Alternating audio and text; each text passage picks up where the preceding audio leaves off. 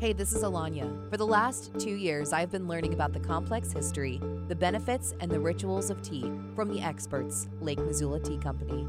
I have been fascinated with what I've learned along the way. Now I'd like to share some of these stories over a cup of tea with you.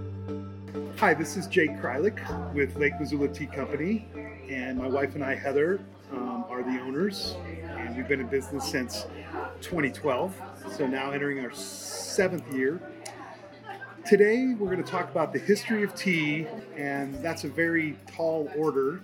So today, we're going to talk about the origins of tea, where and when it was discovered, and how it's evolved over human civilization, and bring us up into probably the point where tea becomes more of a thing in the West, in Europe and in North America. The history of tea is a very long and interesting story. It dates back nearly 5,000 years to the beginnings of human civilization. And it's important, I think, for people because it's the second most popular beverage in the world after water. Tea quenches thirst, heals, and sustains us. So we really drink it for both pleasure and for health. And I think that's one of the reasons why it retains its popularity. It's because it's good for us, but we also like it.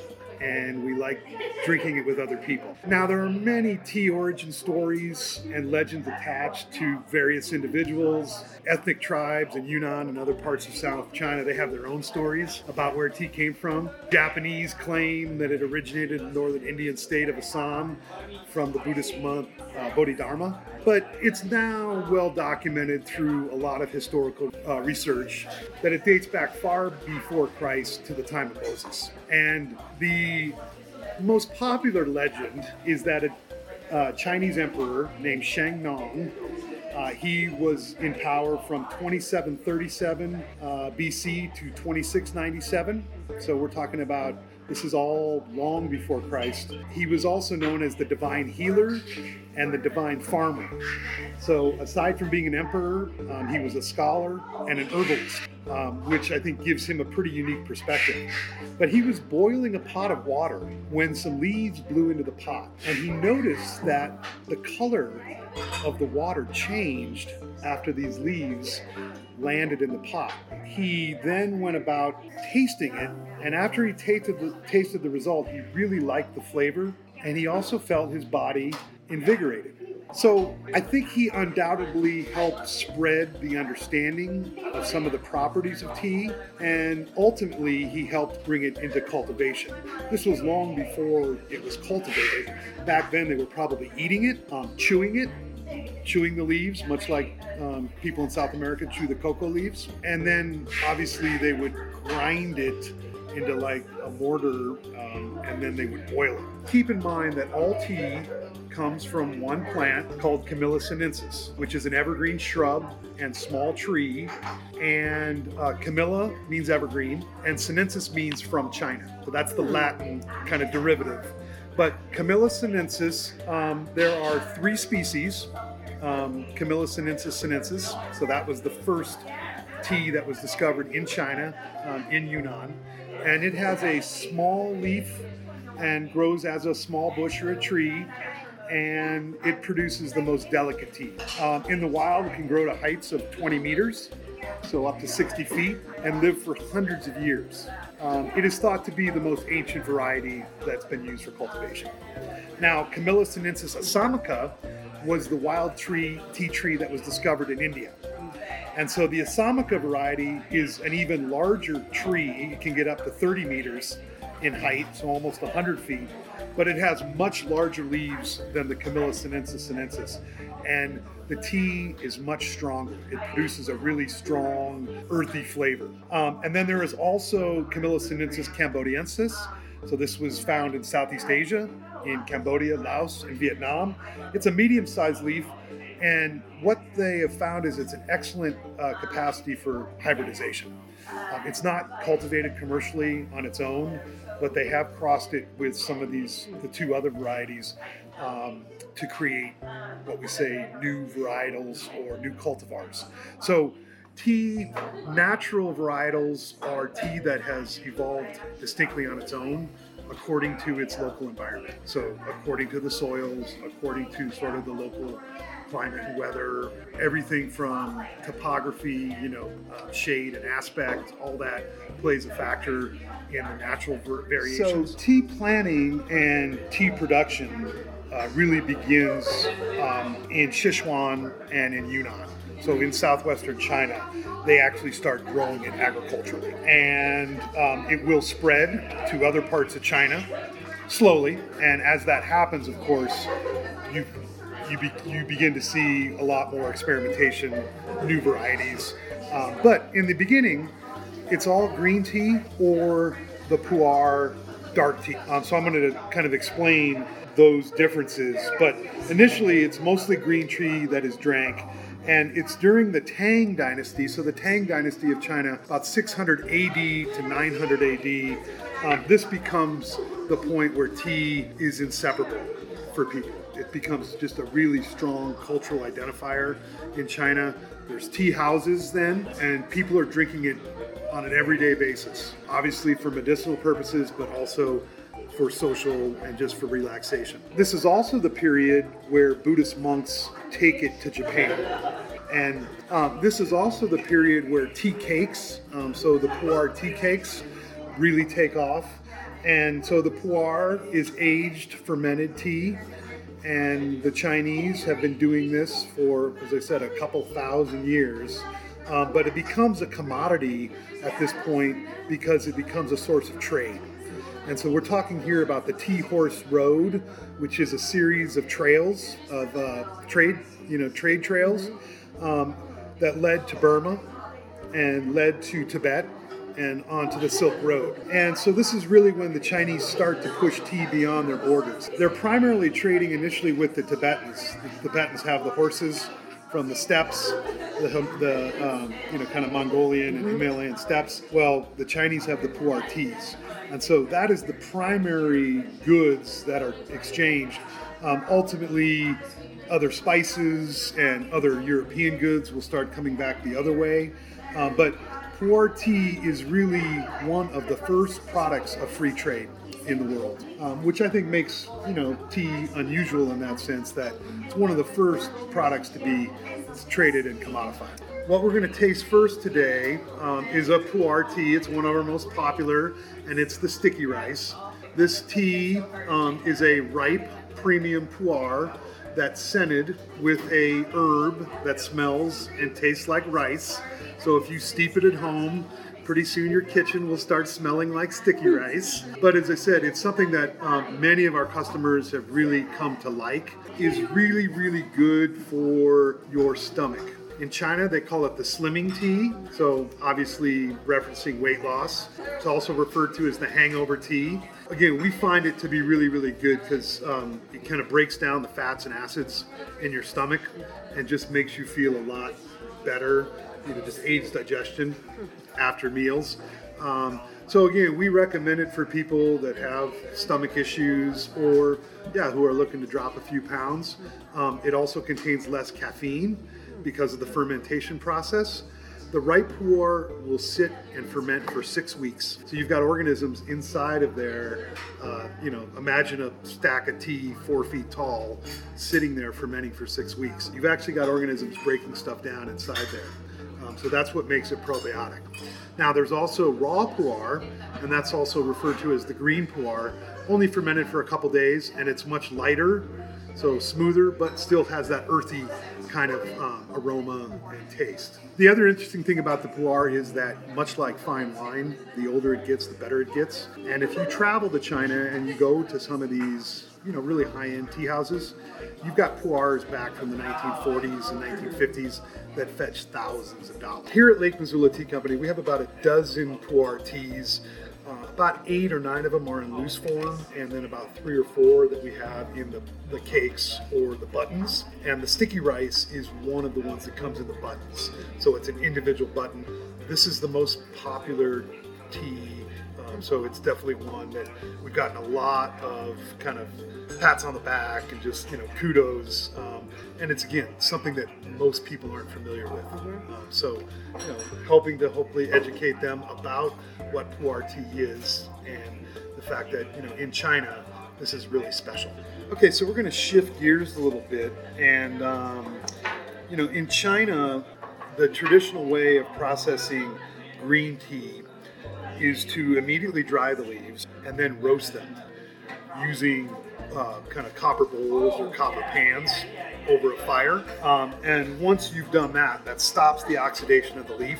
So again, air and sunlight will no longer affect it in that way, but you've preserved all of the antioxidants, all of the enzymes inside that leaf. And so that is why green tea is the most healthy for you, is because you've protected those kind of chemical compounds, the catechins and the polyphenols that are good for your body and for your metabolism. Starting in the 1400s, this is when Japan actually got tea plants and started planting them in their own country. And so the Japanese, they pioneered a new form of processing green tea. And so instead of roasting it, they steamed it. So the Japanese basically would sweat the leaves using steam until they become pliable, easy enough to roll. Then they dry it, and then they repeat the process several times. And so the Japanese, as I said, really kind of changed how green tea was processed. And so to this day, the Japanese greens, they all taste different than the Chinese greens or other greens that are processed in other countries. And so because of the way that they process them, their green teas are more sensitive. So if you drink the sencha or the gyokura, you literally can only steep those for a minute or two before they'll start to turn bitter, what we say astringent. So you have to just be really careful with some of those Japanese greens. The Chinese greens usually steep them at 3 minutes, but that's because they roasted it. We're going to taste here the Sakura cherry here in a second, but I think the most important thing to keep in mind is that once Japan starts to grow tea, obviously there are Europeans that will start to obviously buy tea from Japan as well. And that occurs all the way up until when Japan closes its ports to all Westerners. And that happens in the 1800s, that Japan basically shuts its markets off. China will follow suit after the Second Opium War. The British, the Dutch, the Portuguese, they're all buying tea because by the 1600s, 1700s, tea is becoming a major commodity. Most green teas are steeped at 170 degrees Fahrenheit for 3 minutes. As I said, the Japanese greens might be steeped less than that.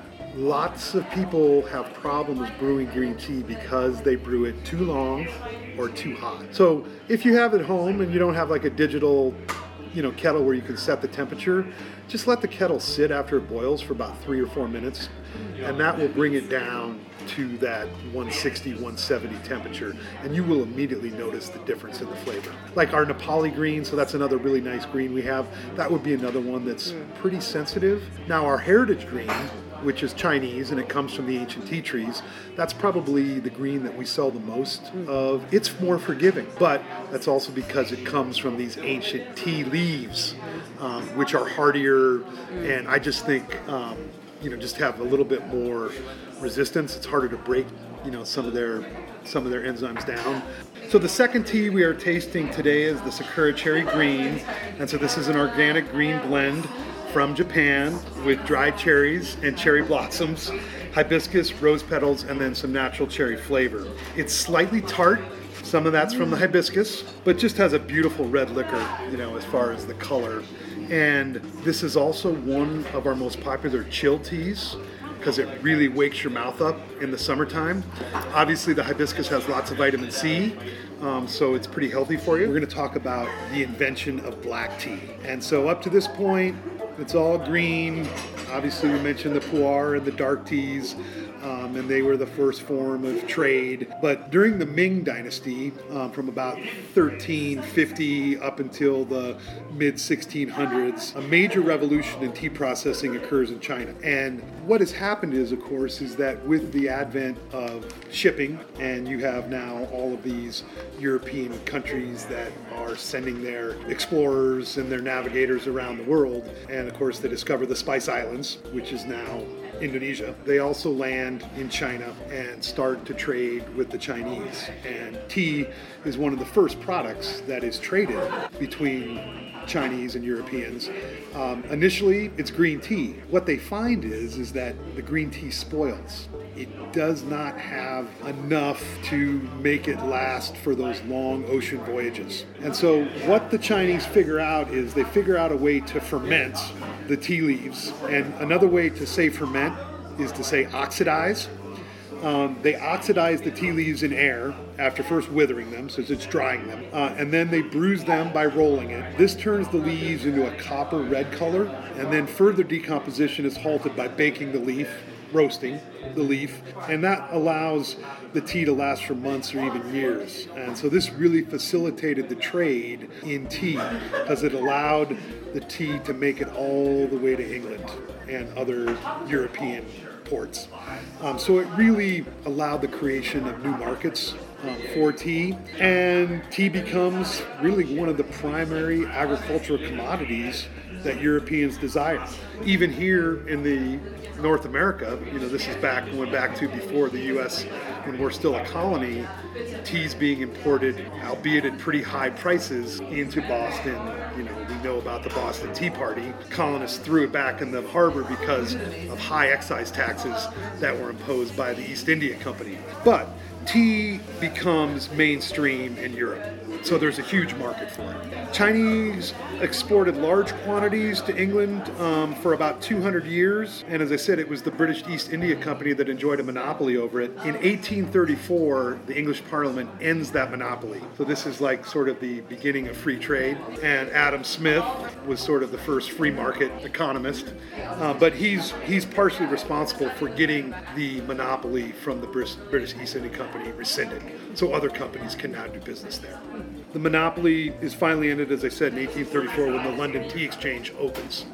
Towards the end of the 1700s and extending into the first half of the 1800s, the trade relations between China and England really go south and deteriorate due to the British introduction of opium into China.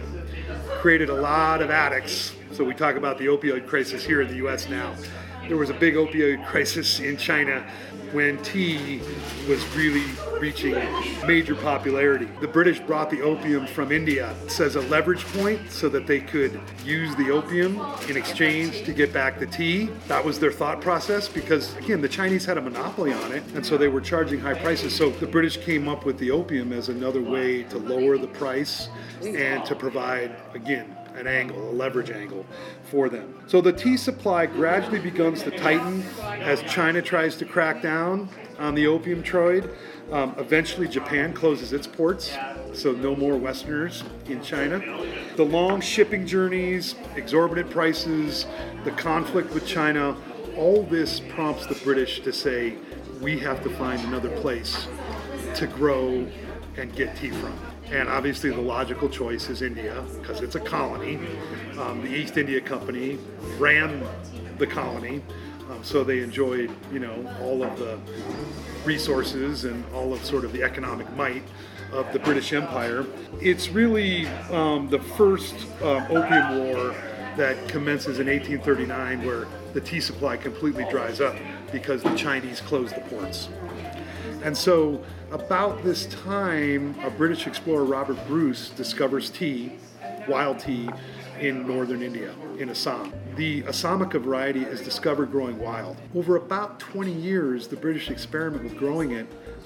It's not as good as the Chinese tea. It doesn't have the same quality. It has a lot of earthiness, bold flavor, but it doesn't satisfy a lot of the tea tasters and blenders in London. So eventually, what the East India Company, they hire the curator or the kind of the chief botanist for the Psychic Garden, the Chelsea Psychic Garden in London. This is where all the herbs and all the plants from around the world were taken by the British. They hire Robert Fortune to go to India to learn the secrets of the trade and to steal tea plants. They knew the Chinese weren't going to sell them to them. They knew the Chinese weren't going to give them to them. So he disguises himself and and he hires a couple of local Chinese to travel with him to help him with the language, but he obviously learns a lot of Chinese while he's there. But they dress him up as a shogun from the interior, and they take him upriver, and he basically is able to use these what they call Wardian boxes. They're essentially terrariums, but these Wardian boxes were what you could transport the tea over long distances because they were airtight. And so he collects seeds and he collects plants, seedlings, that he then smuggles out of China and ships to India. Also about this time, the British had been growing tea up in the mountains of Darjeeling. So Darjeeling is world famous for their teas, some of the most exotic black teas in the world. They call it the champagne of teas. But because of the elevation and the fact that the soil types and the climate were much more similar to what you would experience in Western Yunnan and Sichuan, it grew better there. And so they started planting tea in Darjeeling in the 1850s. By the early 1860s, they now have enough of a market to start to meet the demand in England. And so that's really, when black tea becomes super popular. It's not green tea anymore, it's black tea. And of course the English put their own stamp on it. The milk and sugar, or the cream and the sugar. The English tea parties, become vogue. But, since that time, tea has changed a lot. But the major thing that the British did was they industrialized it. Eventually, the British brought it to Kenya in 1910. And so by the 1950s, Kenya was growing large quantities of black tea. And so now Kenya is the third largest exporter. India is number 2, and China is number 1. This muscatel is a loose black that we get from our farm, Naxalbari, in Darjeeling from Sanya Jabbar, the only woman tea estate owner that we are aware of. Currently, prices are incredibly low for tea, and so many estates are finding it very hard to survive. So many are going out of business, and it is not an easy time right now in the Indian tea industry. Thanks again to the Lake Missoula Tea Company for sharing the history of tea. Stop by the Lake Missoula Tea Company at 136 East Broadway for the full tea experience.